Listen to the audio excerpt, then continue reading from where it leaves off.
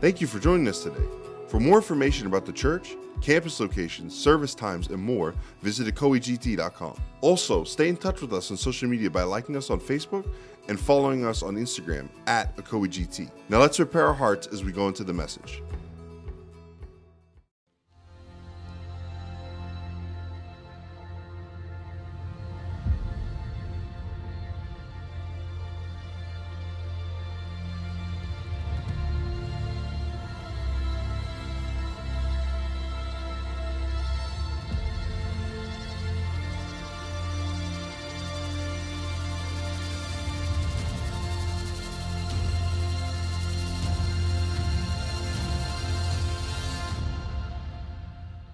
Amen. Today we're going to finish our story on Jesus feeding the 5,000. It is a miracle of multiplication. And church, I believe that there is a miracle of multiplication for us in 2019. Amen. You received that promise today? Turn with me to John's Gospel, chapter 6. This is our foundation passage. We will glean from all four Gospels today. Let's begin reading in verse 1. After this, Jesus crossed over to the far side of the Sea of Galilee, also known as the Sea of Tiberias. A huge crowd kept following him wherever he went because they saw his miraculous signs as he healed the sick. Jesus climbed a hill and sat down with the disciples around him. It was nearly time for the Jewish Passover celebration. Jesus soon saw a huge crowd of people coming to look for him, and turning to Philip, he asked, "Where can we buy bread to feed all these people?" He was testing Philip, for he already knew what he was going to do. Philip replied, "Even if we worked for months, we would not have enough money to feed them." Then Andrew, Simon Peter's brother, spoke up. "There's a young boy here with 5 barley loaves and 2 fish. But what good is that when with this huge crowd?"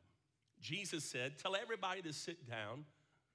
So they all sat down in the grassy slopes. The men alone numbered about 5,000. Then Jesus took the loaves, gave thanks to God, and distributed them to the people. And afterward, he did the same with the fish. They all ate as much as they wanted. Notice the generosity of God. They all ate as much as they wanted. And after everyone was full, Jesus told his disciples, "Now gather the leftovers so that nothing is wasted." So they picked up the pieces and filled 12 baskets with scraps left by the people who had eaten from the 5 barley loaves. 12 baskets left over. Let's pray. Father, I thank you for your word. Open our hearts to receive and give us ears that would hear what the Holy Spirit is saying. In Jesus' name, amen. Last week we spoke about how the chase is on. In the opening verses of this passage, you see a crowd is gathering. And they're gathering because they're looking for the supernatural. Now, John tells us that they were following him because of the miracles and healings he had done. Now, in John's gospel, there were only about 3 supernatural miracles done. So up to this point, so we know there were many things taking place, and not even John had recorded them.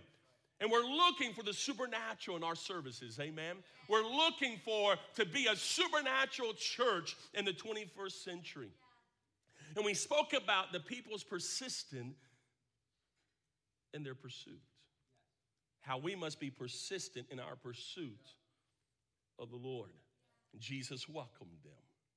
He welcomed them because he saw them as sheep without a shepherd. He had compassion on them. And then I challenged us, what lens do we view others through?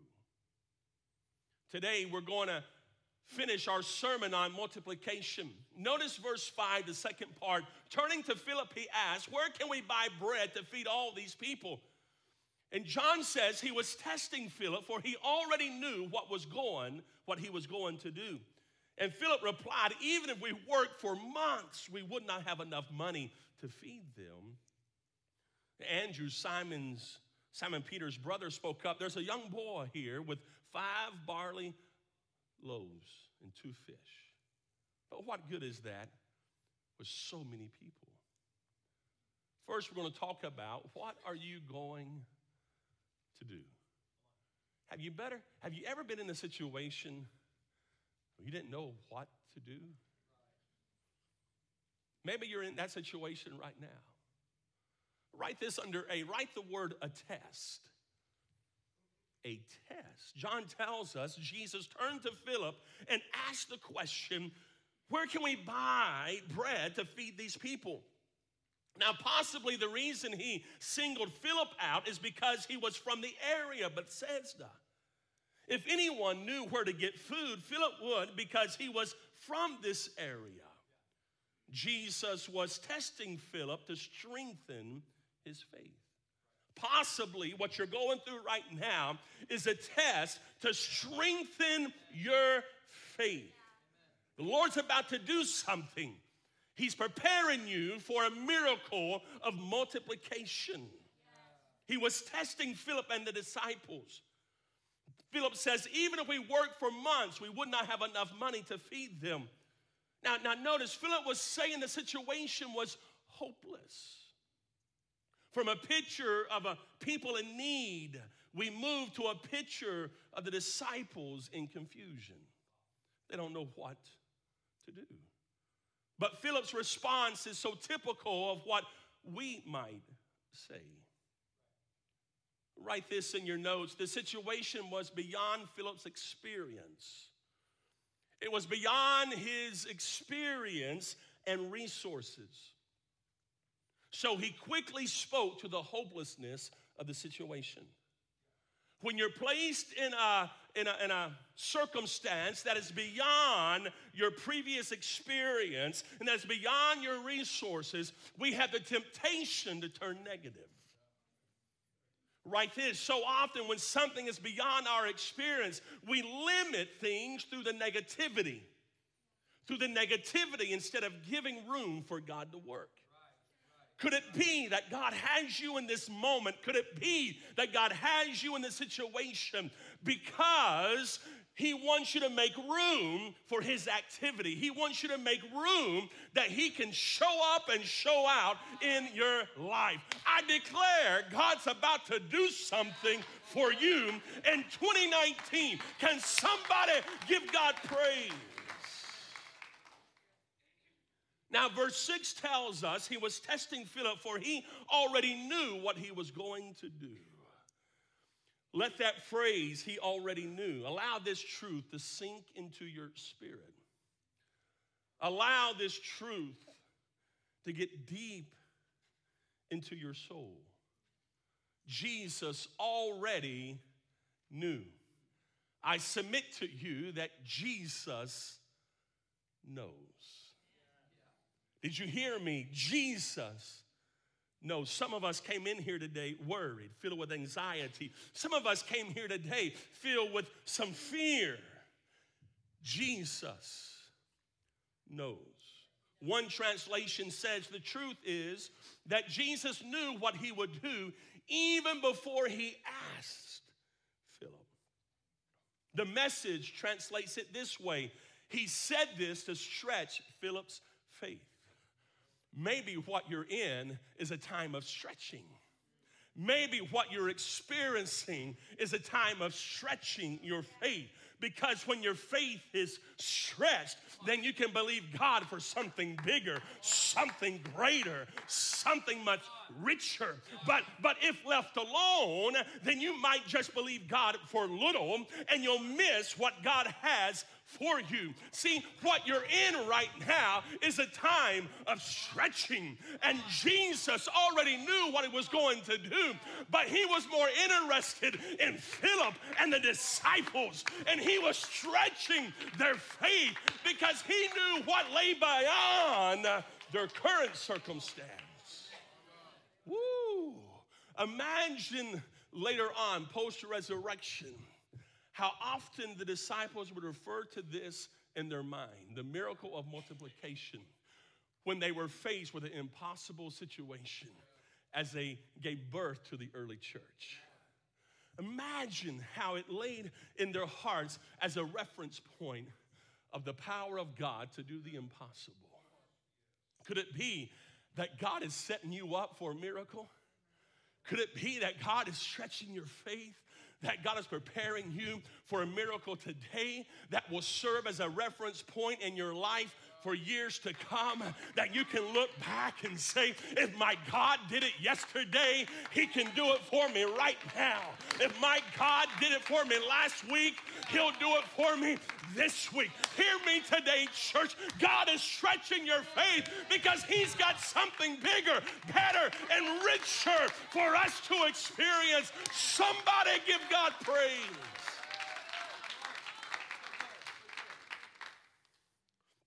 He was testing to build Philip's capacity for a miracle of multiplication. If he left you alone where you are, your capacity would not be there for a miracle of multiplication. Oh, but he was testing Philip, stretching his faith because he was developing capacity.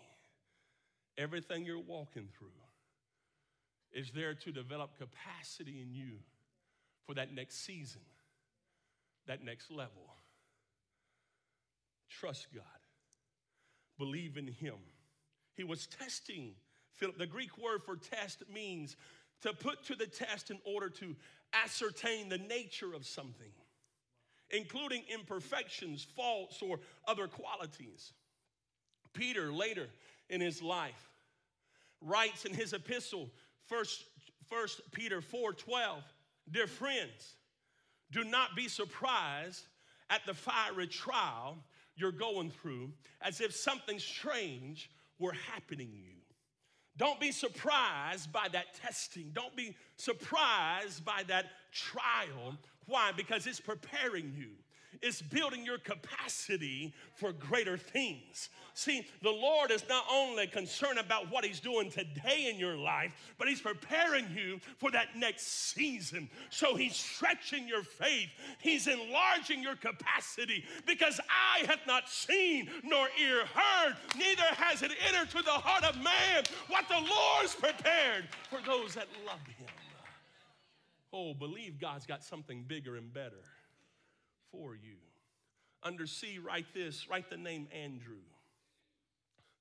Andrew's the disciple with a plan. Verse 8 says, Andrew, Simon Peter's brother, spoke up. There's a young boy here with 5 barley loaves and 2 fish. See, Andrew had a plan. This fellow citizen of Bethsaida found a boy carrying a lunch consisting of barley loaves and fish. But like Philip, Andrew had no idea what use this small gift, small lunch would be. Mark in his gospel records, chapter 6, verse 38 says, how much bread do you have? Jesus asked. And then he said, go and find out. See, Andrew speaks to us as one being resourceful. He undoubtedly had scoped the situation and found this young boy with a lunch, 5 barley loaves and 2 fish. What's interesting in biblical literature is this: barley is the bread of the poor. And that Greek word for fish here in the New Testament is a word that emphasizes the smallness of the fish, a tidbit of food eaten with bread. It wasn't a large fish. It was a small sardine-like fish. So here we have food that was for the poor, and then we have a tidbit of fish. A boy from the lower social economic class, the poor, with a tidbit of food. And Andrew says, but what good is that with this huge crowd? What good is that, highlighting the tidbit of food with a huge crowd, highlighting the greatness of the need? Isn't that how we so often approach a situation? We see the greatness of the need and the smallness of our resources. We see the need and we see our inadequacy. We see the need, but we don't know how it's going to happen. The significant details of John's gospel that he's giving us is setting the reader up to understand the principle that little, when placed in the hands of Jesus, becomes enough. And I need you to hear this. You are enough. You are enough. But Pastor, I've made so many mistakes. You are enough. Well, Pastor, I don't have the right pedigree. You are enough. Well, Pastor, I'm the chiefest of sinners. You are enough. But Pastor, they labeled me. They told me I would never rise above my circumstances. You are enough. Well, the enemy keeps reminding me of my failures. You are enough. Somebody needs to get this in your spirit today. You are enough. Quit looking at the inadequacy. Quit looking at the great need and seeing your failure. Begin to look at the power and the grace of Jesus Christ. He will anoint you. He will empower you because you are enough in Christ Jesus. Somebody give God praise. Somebody worship the King today because you are enough. You are enough.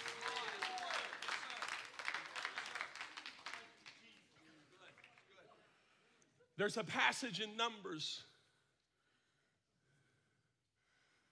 where Moses has a time where he protests to the Lord. And basically he is saying, the Lord, the need is so great, we don't have enough resources. Numbers 11, verse 21. But Moses responded to the Lord, there are 600,000 foot soldiers here with me, and yet you say, I will give them meat for a whole month? Even if we butchered our flocks and herds, would that satisfy them? Even if we caught all the fish in the sea, would that be enough? He's protesting. He's seeing the greatness of the need and their lack of resources. Then the Lord said to Moses, has my arm lost its power? Now you will see whether or not my word comes true. What a powerful rhetorical question the Lord poses to Moses. Has my arm lost its power? I ask you today, has the Lord's arm lost its power? You come here today doubting. You come here today wondering. You come here today saying it's not possible. Has the Lord's arm lost its power? I remind you, he's the same yesterday, today, and forever. Somebody give him praise. Which brings us to our second point. The miracle is in the breaking. Come on, church. The miracle is in the breaking. Are you willing to be broken? Are you willing to allow him to use your brokenness? Are you willing to allow him to use your frailness?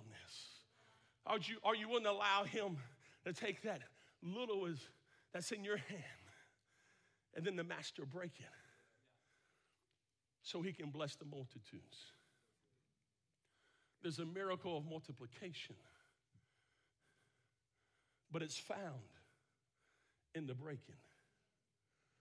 John tells us that Jesus took the loaves. Now, do not miss this detail. At some point, the little boy surrendered his lunch to Jesus.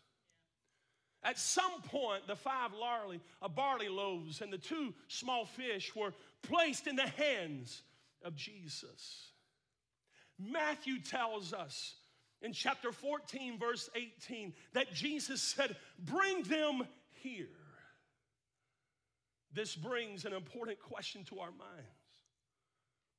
How do we place what we have into the hands of Jesus? How do you place what you have in the hands of Jesus? There's 3 words: surrender. Speaks of willingness. Speaks of God, I'll give it to you. Another thing is this, you got to let go. That means you got to quit controlling. You got to quit trying to manipulate it, quit trying to make it happen. You got to let go. And the third thing is you got to trust something is going to happen. You gotta surrender it to the Lord. You gotta let go of it, and you gotta trust that His plan is bigger than yours, that His plan is always good. See, the miracle is in the breaking. Will you allow Jesus to use you? Will you place what you have into His hands? Jesus is not worried about your situation. Why? Because He already has a plan. God has a plan, and guess what? It involves you. God has always used key people to do what He needs to be done. Will you and I be one of those key people? When God wanted to preserve a civilization, He made a covenant with a man named Noah. When God wanted to call out a people for His name, He chose a man named Abraham. When God needed a man to lead over 2 million people out of bondage in Egypt, He chose a man named Moses. In 1 Samuel 17, when the armies of Israel were stopped for 40 days and humiliated day after day with the challenge of Goliath, God sent a man named David to take care of the stalemate. See, when God needed to feed 5,000, John tells us He used a young boy, a young lad. He was the key to the miracle. Will you be the key to the next miracle? At some point, the boy surrendered his lunch. No doubt to Andrew and then to Jesus. And then Jesus took it. Verse 16 says He gave thanks, looked up toward heaven, blessed them. Then breaking the loaves into pieces, He kept giving the bread and the fish to the disciples so they could distribute it to the people. He looked up to heaven and blessed them. That word bless is the same word we get our English word Eucharist, which means to give thanks. Do not despise the smallness of what you have. Give thanks for what you have. The Greek word means to invoke divine favor, often implying a positive disposition. Now notice the play on words, if you would. The disciples look at the 5 loaves of barley and the 2 fish almost with disdain, a negative light. But Jesus, not denying the lack, simply begins to thank the Father for what they do have. There's a principle here, church. If you'll quit looking at what you don't have and begin to thank Him for what you do have, He might just show up and multiply some things in your life. To me, the Holy Spirit showing something here. It's a direction for the next miracle in your life. Jesus looked to heaven and gave thanks. Jesus knew there was only 5 barley loaves and 2 small fish. But He simply said, Father, I thank you. I give you praise. Go ahead and worship God where you're at. Go ahead and give Him thanks for what you do have. Quit highlighting what you don't have. Quit allowing the enemy to show you your lack and begin to look at God's provision. Quit allowing the enemy to show you your lack and begin to magnify who your God is. And how you magnify Him is you begin to give Him thanks for every blessing. You begin to give Him thanks for the little that you're able to offer Him. Woo! Because He's about to do something. Church, little becomes much in the hands of the Father. This is the story of Glad Tidings. It's the story of your family. It'll be our story tomorrow. Write this word under C. Write the word distributed. Now, John gives us the brief overview of Jesus distributing the bread and fish to the disciples. Matthew, Luke, and Mark tell us, then breaking the loaves into pieces, he gave the bread to the disciples, who then distributed to the people. Many have wondered, theologians have debated for years, where did the miracle take place? Did the miracle take place in the hands of Jesus? Hear me, before he broke the bread or after he broke the bread? Matthew tells us, breaking the loaves into pieces. Jesus broke the loaves, and as Jesus broke the loaves, the miracle occurred. Do you know it was custom in Jewish household when they would gather for dinner that after they gave thanks, that the father, the head of the house, that he would take the loaves and he would break it and then pass it along to his children and his wife. Hear me, there's so much symbolism here. The miracle took place in the breaking. Bruce Barton writes, the miracle occurred in the hands of Jesus. He broke the loaves and then gave them to his disciples for them to give to the people. He did the same with the fish. The disciples acted as waiters to the groups of hungry people seated on the grass, taking bread and fish and distributing it. Then, returning to Jesus to get more, they continued to serve the crowd until everyone had enough to eat. So get this picture in your mind. Jesus breaks the bread. As he breaks the bread, it begins to multiply. He gives it to the disciples, and they in turn take it to the crowd. They take it to the people. They take it to the hungry, and then when they run out, they come back to Jesus, and guess what? He breaks the bread again, and he gives it, and they go out. They go out. You've always got to go to Jesus. You've always got to come back to him. Preacher, it's not your talents. It's not your giftings. It's the anointing of Jesus Christ. Hear me today. We as a church must always go back to Jesus. The miracle was in the breaking. In order for Jesus to use your brokenness, or to Jesus to use what you have, you got to surrender it to him. What we learn is Christ can take our little and make it much. What we learn, Warren Wiersbe said, whatever he blesses, he breaks. Are you willing to be broken? Musicians, will you come? He gave thanks. He distributed. He blessed, and then he broke. Whatever he blesses, he's got to break it, because there's a hungry people. There's a broken people. There's a world that needs to know Jesus. There's a world that needs to experience the power and the anointing. There's a world that needs to know that he's the bread of life. There's a world that is imprisoned with the chains of the enemy. But there must be a church who's willing to be broken so they can be used of God. Church, hear me. Our nation is in trouble.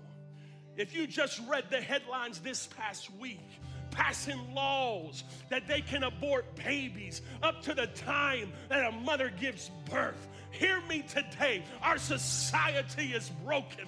Our society is imprisoned. Our society is locked in the powers of darkness. God is looking for a people that he can bless and then he can break and send out, that he can bless and he can anoint and he can break in the process. So it's no longer you, but it's him. It's no longer your talents and your giftings, but it's his anointing. Yeah. Because you can't save the world, but Jesus Come on. can. So good.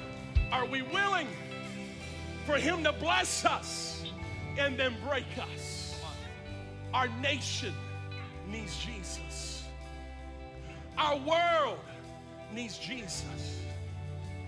But what Jesus is looking for, he's looking for a people who'll give what they have and place it in the hands of the master, so he in turn can bless it and then break it, so they can be poured out to a world that is lost, to a world that is bound, because Jesus has come to open the blinded eyes. Jesus has come to set at liberty them that are in prison. Jesus has come to declare the year of Jubilee. The need is great, but our God is greater. The need is enormous, but our God is more than enough. Church, let's be willing to be broken for him. If you'll say yes, if you'll say, break me, Lord, bless me, come down, come down. Let's get into the presence of Jesus. Sing, I am chosen, not forsaken.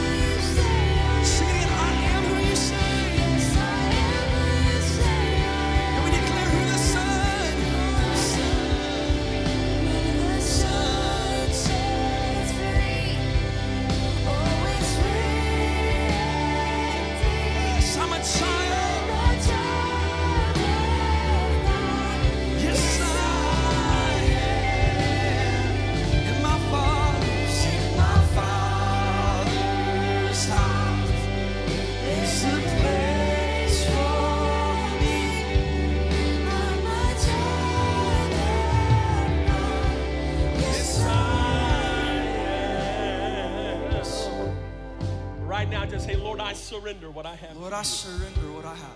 Father, I let it go. I let it go. And I trust you right now. Well, tell him again, Lord, I surrender Lord, I what is surrender. in my hands. Inside. I let it go. Letting go. I trust you. Trust Father, bless it. Anoint it. Miracle of multiplication is ours in the name of Jesus. Now begin to give him praise. Begin just to worship him right now. Begin to thank him. Thank you, Jesus. Hallelujah. Oh. Woo! Hallelujah. Hallelujah. Hallelujah. Church, I believe deep down in my spirit that there is a miracle of multiplication for his church. I believe that this is the year of God's generosity. I believe God's going to pour out upon you in abundance. God's going to do great things through Glad Tidings Ministries. I believe it is ours. But we got to keep coming back to Jesus.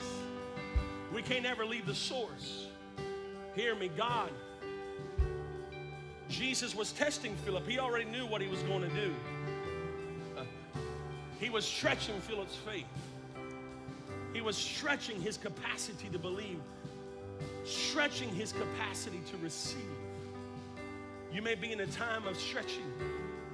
Don't resist it. Trust it. Trust the process, because God is about to do something. It will serve as a point of reference in the weeks and months to come.